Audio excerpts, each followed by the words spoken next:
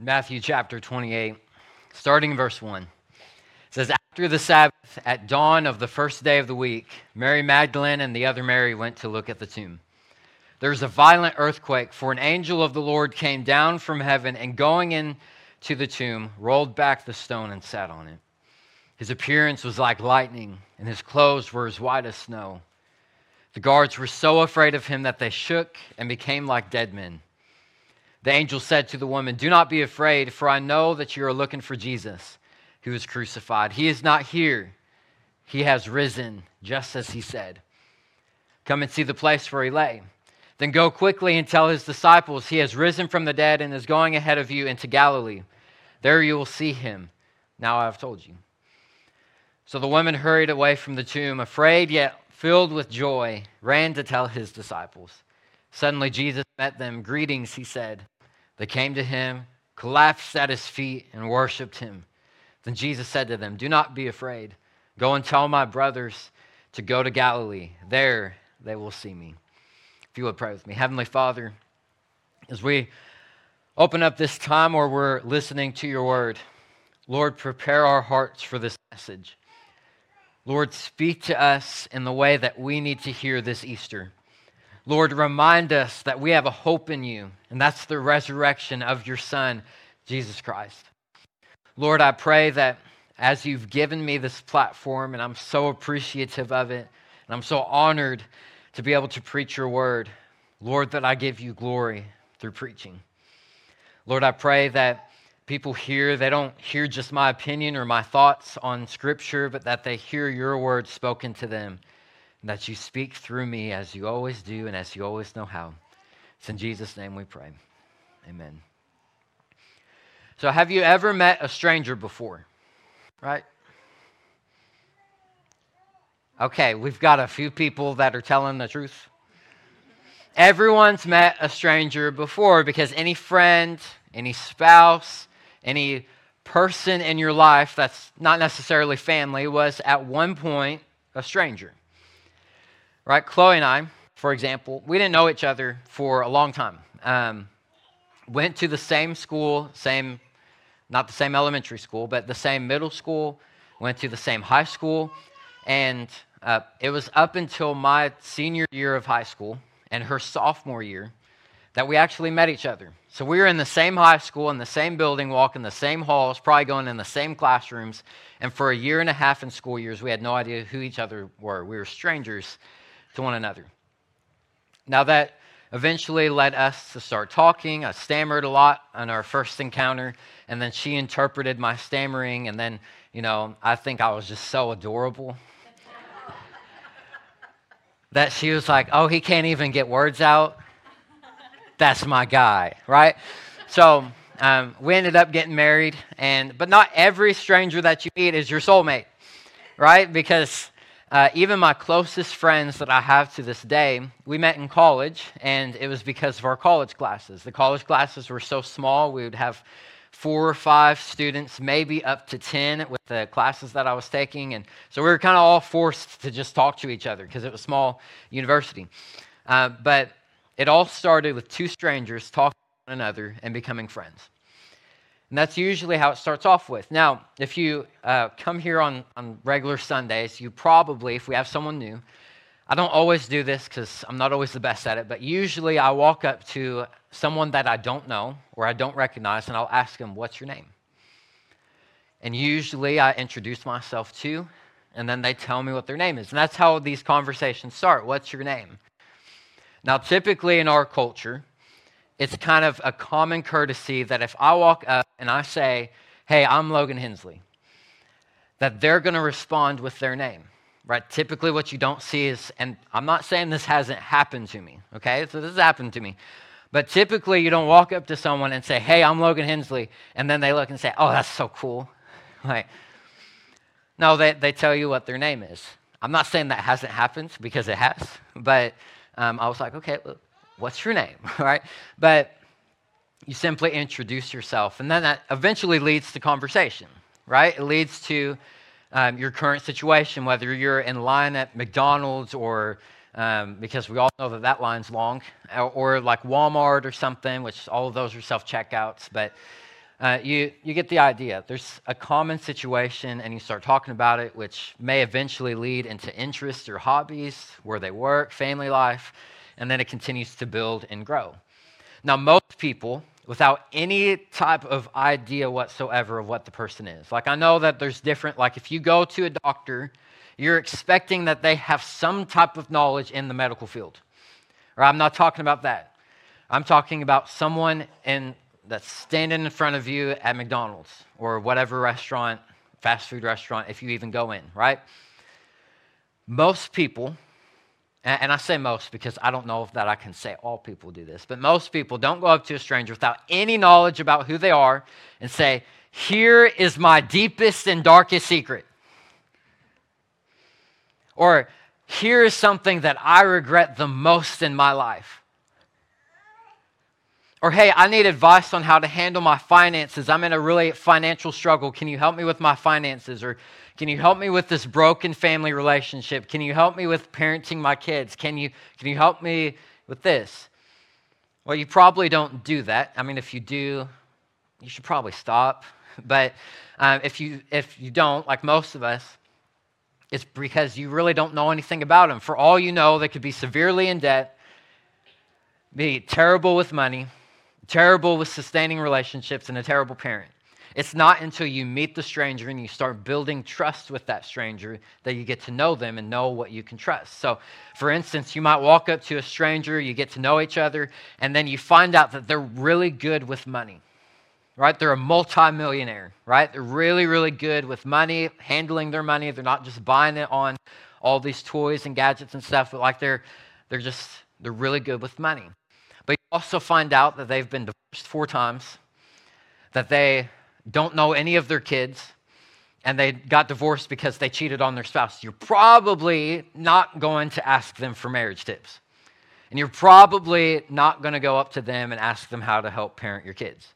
But you might go up to them and ask for financial advice, right? And so you wouldn't know any of that unless you went up and you talked and you started to build a relationship with them. Because then you would know what to trust. But you can never know to trust them unless you get to know them. And I think sometimes that's the problem that people have with Jesus. They know that he can do miracles because they've been told that he can do miracles. They know that Jesus lived, died, and rose again for the forgiveness of our sins because they hear it every single Easter. They know about Jesus, but they really don't know who he is. They don't know him.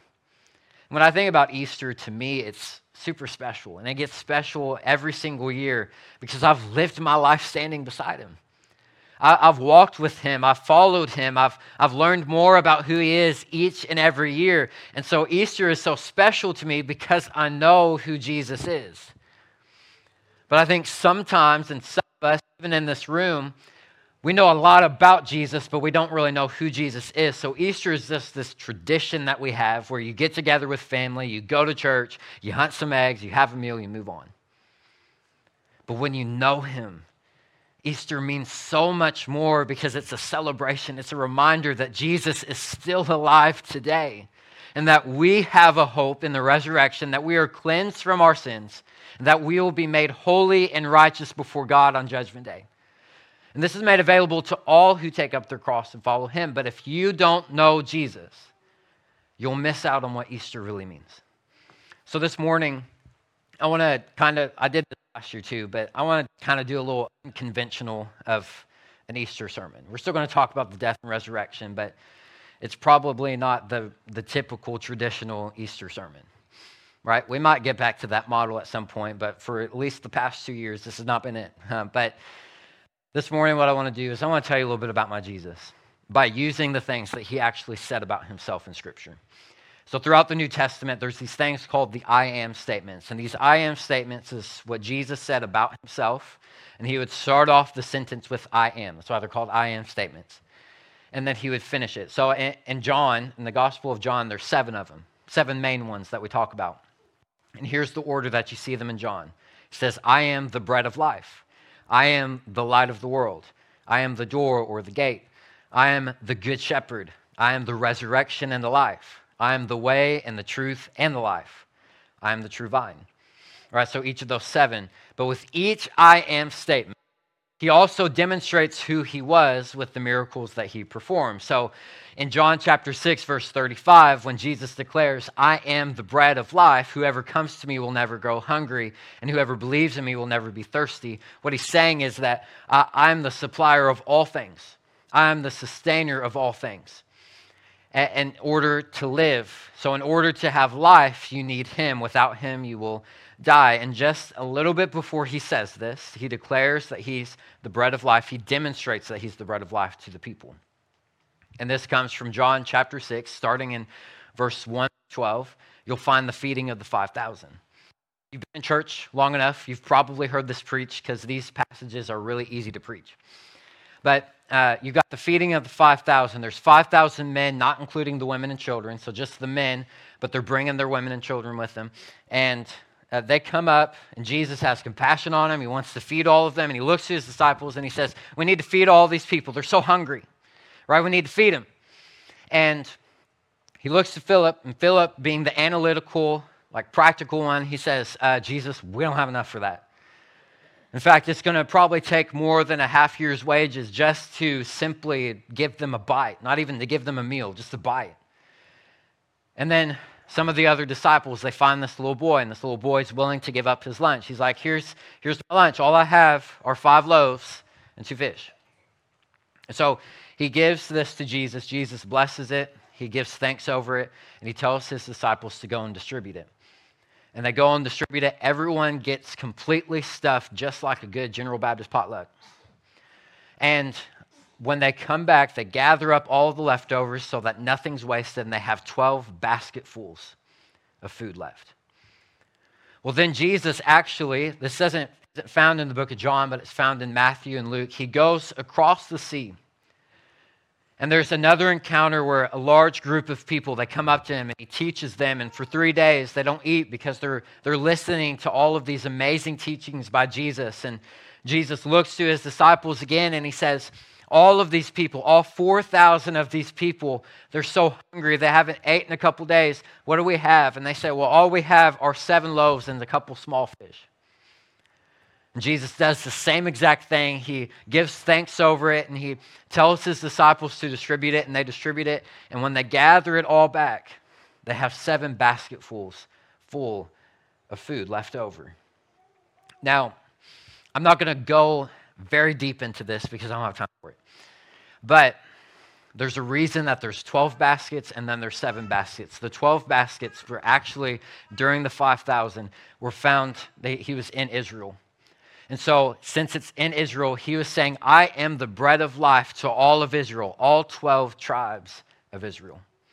But then when he crossed the sea, he left Israel and he went into the Gentile country. And he preached to them and he said, but I'm also the bread of life to the Gentiles too. And the 7 basketfuls represented the 7 kingdoms, the 7 nations of the Gentiles. So he's saying, I'm the bread of life, not only to the Jewish people, but to the Gentiles too. I'm the bread of life for the world. But he also said in John chapter 8, verse 12, he spoke again to the people and he said, I am the light of the world. Whoever follows me will never walk in darkness, but will live a light of life. And I think he demonstrates this by healing the blind man just a chapter later. In John chapter 9, verses 1 through 7, you can find this story. Jesus is walking along and he finds this blind man, this guy who is born blind. He's been walking in darkness his entire life because he couldn't see. And as he's walking along, it's kind of one of the more disgusting miracles that he does, but he spits into the ground, into the dirt, mixes it up, makes some mud, and then rubs it all over his eyes. And he tells him to go wash in this pool. When the man goes and washes in the pool, he can finally see. So where the man was born blind, he had lived his life in darkness, and Jesus came and opened his eyes so that he was no longer living in the dark. He was living in the light for the rest of his life. Now, something else that Jesus says about himself is he says, I am the gate for the sheep. That comes from John chapter 10, verse 7. He says, very truly, I tell you, I'm the gate for the sheep. All who have come before me are thieves and robbers, but the sheep have not listened to them. I am the gate. Whoever enters through me will be saved. They will come in and go out and find pasture. The thief comes only to steal, kill, and destroy. I've come so that they may have life and have it to the full. The gate to the sheep pen is the most important part because that allows the sheep to go in and out. And it's the only way into the sheep pen, meaning that Jesus is the only way to life abundantly, to life to the fullest, and he's the only way to heaven. But I actually believe that he demonstrates this through healing the paralyzed man in Bethesda. So in John chapter 5, a couple chapters before he says this, Jesus goes up to Jerusalem for one of the Jewish festivals. And if you know the story, you know that he comes up to this man. He's been paralyzed for 38 years and hasn't been able to walk. And he's sitting next to this pool called Bethesda. And at this pool, they believed that once a year, every year, the angel would come and stir up the waters. And the first one to get into the pool was the one that would be healed of whatever disease or illness that they had. And this man has been laying by this pool in hope, and he's lost all hope. Because for 38 years, he's always come in second place, which means that every single time that he tried, he lost. He didn't get healed. And as he's sitting there, Jesus walks up to him, and he says, "Do you want to be healed?" He says, "I've been here for 38 years, right? I've lost all hope." And Jesus tells him, "Get up, take up your mat, and walk." Now you might be wondering, where does that connect? Well, in verse 2 of John chapter 5, it says, "Now there in this Jerusalem, near the sheep gate, a pool called Bethesda." You see, where the paralyzed man had not been able to move for the majority of his life, when Jesus came through the sheep to go to the pool of Bethesda, he looked down, he said, "Get up and walk." And for the first time in that man's life, he got up and walked through the sheep gate. But then Jesus also says, "I'm the resurrection and the life," in John chapter 11. "The one who believes in me will live even though they die. And whoever lives by believing in me will never die." See, I believe that Jesus demonstrates that he's the resurrection and the life, not only through his own resurrection, but through raising Lazarus from the dead. In John chapter 11, a little bit later after he says this, verses 38 through 44, you'll find the story of Jesus walking up to the tomb of Lazarus and having to roll away the stone just as a clear picture of what he was going to have to experience and go through. How he would be the one that would be in the tomb one day. But they roll the stone away, and he tells Lazarus to get up and walk and to come out. And Lazarus believed in Jesus because Jesus is the resurrection. And even though Lazarus was dead, he's going to live. And he did. And whoever believes in Christ will never die. So Jesus is the life that never ends.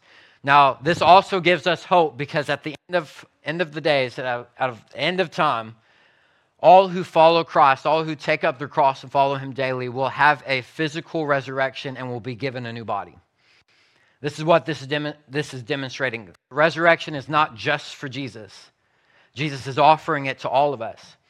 Right now, I don't know about you, right? I'm still pretty young, but for some of the older ones, you're wanting a new body, right? You're waiting for that new body that can move better, doesn't hurt anymore. Right? When we're given this new life, when we're given this new body, we are promised that it will never be stained by sin, that it will never have any type of illness to touch it. There will be no such thing as arthritis. There will be no pain.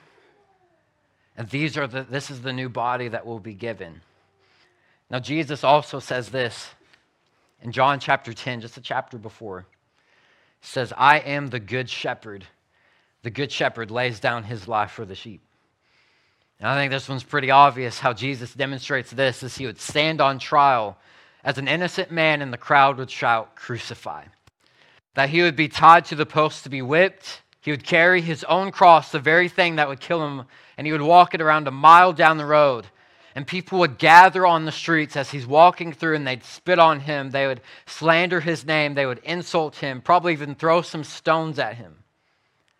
They hung him on the cross, one nail in each hand and one nail through both of his feet, and they put a crown of thorns and pressed it down on his head until he bled, just to mock him. Some scholars will even say that people would take handfuls of his beard and just rip it right out of his face. And he would struggle to breathe because every breath would take so much effort because of the position that he was in on the cross. And the only way for him to get a deep breath was to press down on the nails in his feet, to press down so that he could lift himself up to get a good inhale. But once he would let go, once he would fall back down, it would all exhale right out of his body again.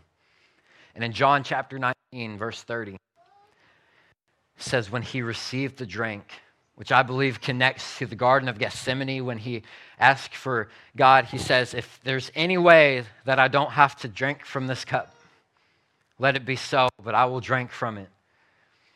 Well, then he receives the drink. And then Jesus says, it is finished. And with that, he bowed his head and gave up his spirit. You know, it is finished is also translated paid in full. The words for that is also paid in full. So not only is he laying down his life, he's paying our debt in full. But Jesus demonstrated that he is the good shepherd because he laid down his life for his sheep. He laid down his life for the ones who would follow him so that they would be saved. John chapter 14, Jesus answered, I am the way, the truth, and the life. No one comes to the Father except through me. See, when Jesus raises from the grave, he demonstrates that he's the way to a new restored life with him.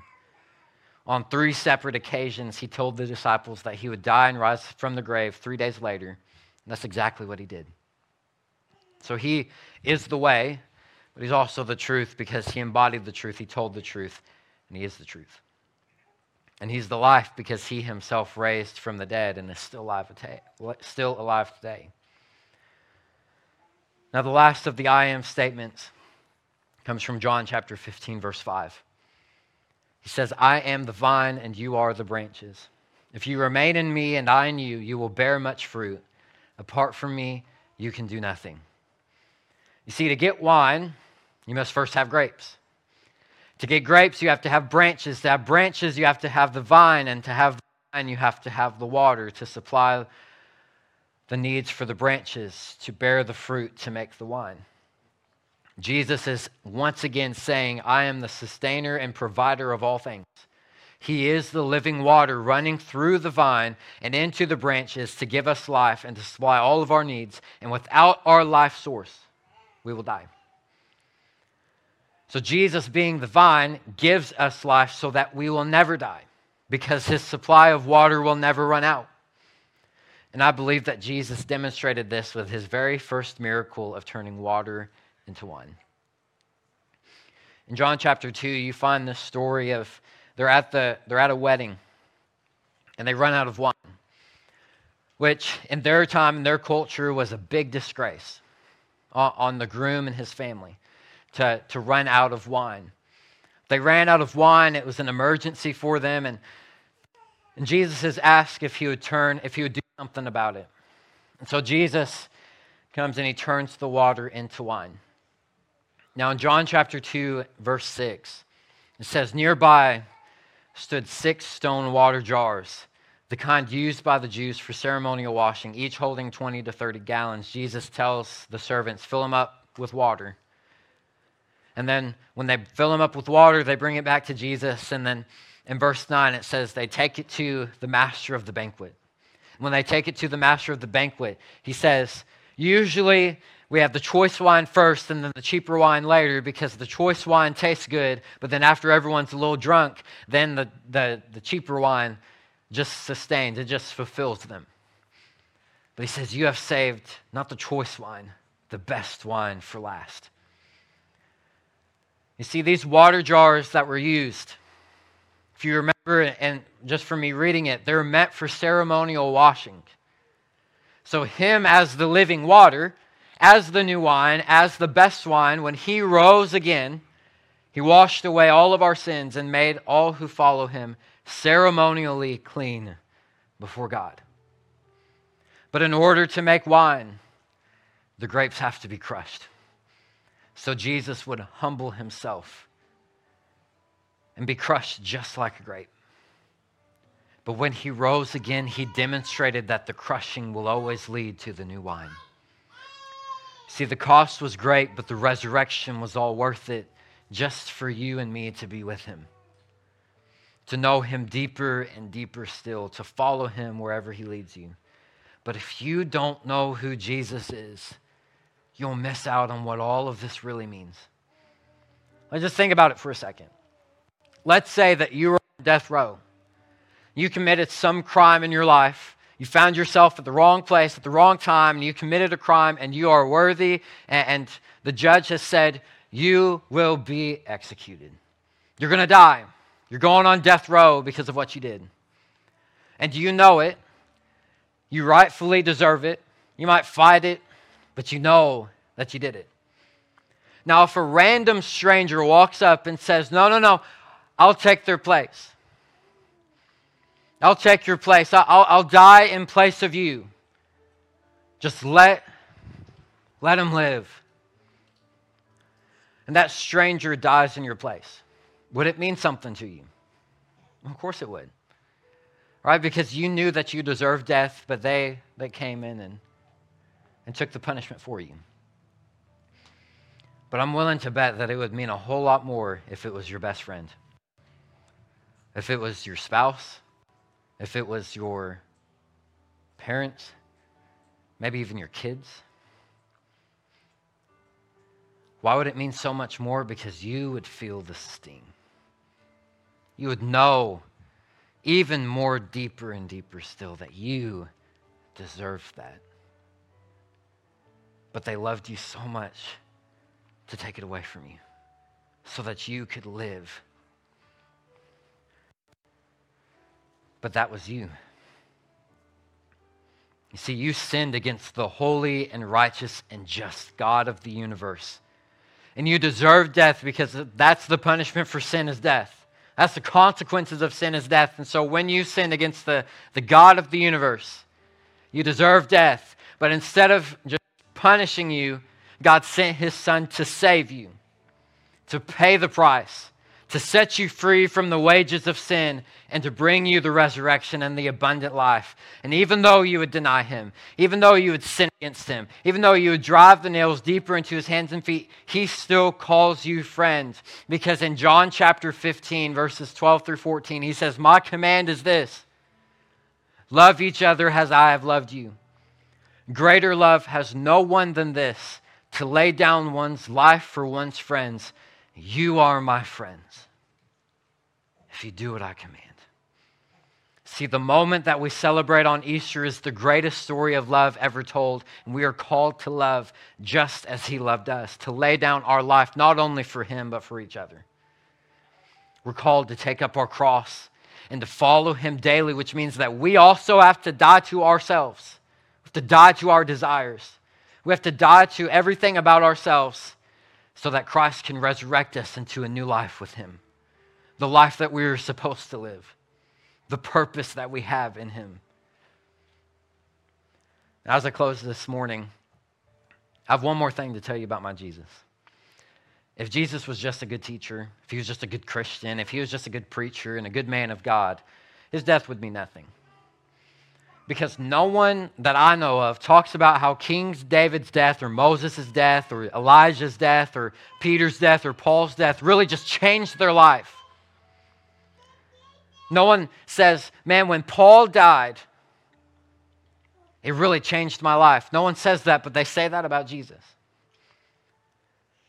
Because if Jesus was human, we wouldn't have Easter, but we know that he was so much more. In John chapter 8, verse 58, he says, very truly I tell you, Jesus answered them, before Abraham was born, I am. You see, the I am statement meant something deeper to the Jewish people than it does to us.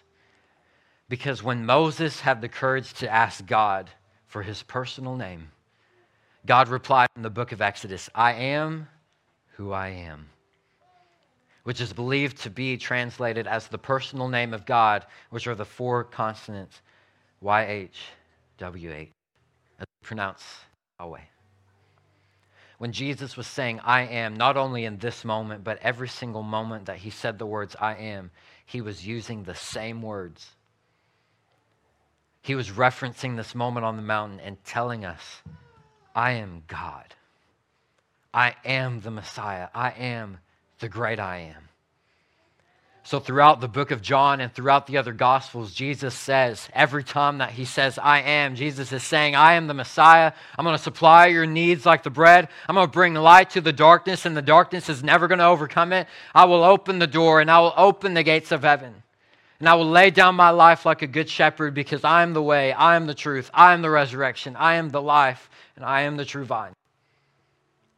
And he says, I am who I am the Messiah, I am the Savior of the world. But I think it's so interesting that the very first miracle was turning water into wine, and how it connects to the very last I am statement of Jesus. Because it's almost like Jesus was also saying in that moment, I am the Alpha and the Omega. I am the beginning and the end. I am the great I am. And Jesus is the great I am. He is God, and he has risen, and he is alive today, and he's wanting a relationship with you. He's wanting to talk to you. He's wanting to get to know you. And he wants to know you deeper and deeper still. And he wants you to follow him, to take up your cross and follow him wherever he goes. So this front row, this step that we call the altar, is waiting for you to respond. Now, you don't have to come up here. I know like the seats are really comfy and everything, and it's not comfy up here. But if you don't know Jesus, you just know a lot about him because you go to church. You know a lot about him because that was part of your family life. But you don't truly know him. I would encourage you to talk to God as we're singing this last song and say, God, I realize today that I really don't know you that well. I know a lot of facts about you. I know a lot of the stories about you, but I really don't know who you are. Then I would encourage you to talk to him and say, Lord, help me to know you better. Help me to follow you each and every day. Help me to die to myself daily so that you can raise me into a new life. The front row of the altar is waiting for you to respond. Heavenly Father, we thank you for all that you're doing. Lord, as you're moving through this place, I just pray that if there is anyone in here who knows a lot about you, knows a lot about your stories, knows a lot about what you've done, they know the Easter story, maybe even by heart, but they don't have a relationship with you. You are just like a stranger to them. I pray that you would press on their heart right now that there's so much more to you than just a stranger. That there is something so much greater about you. So Lord, I pray for those people on their behalf, that they would come not just to know about you, but to know you deeper and deeper still. And Lord, as we sing this last song, may we give all of our praise, praising your name, for you are the great I am.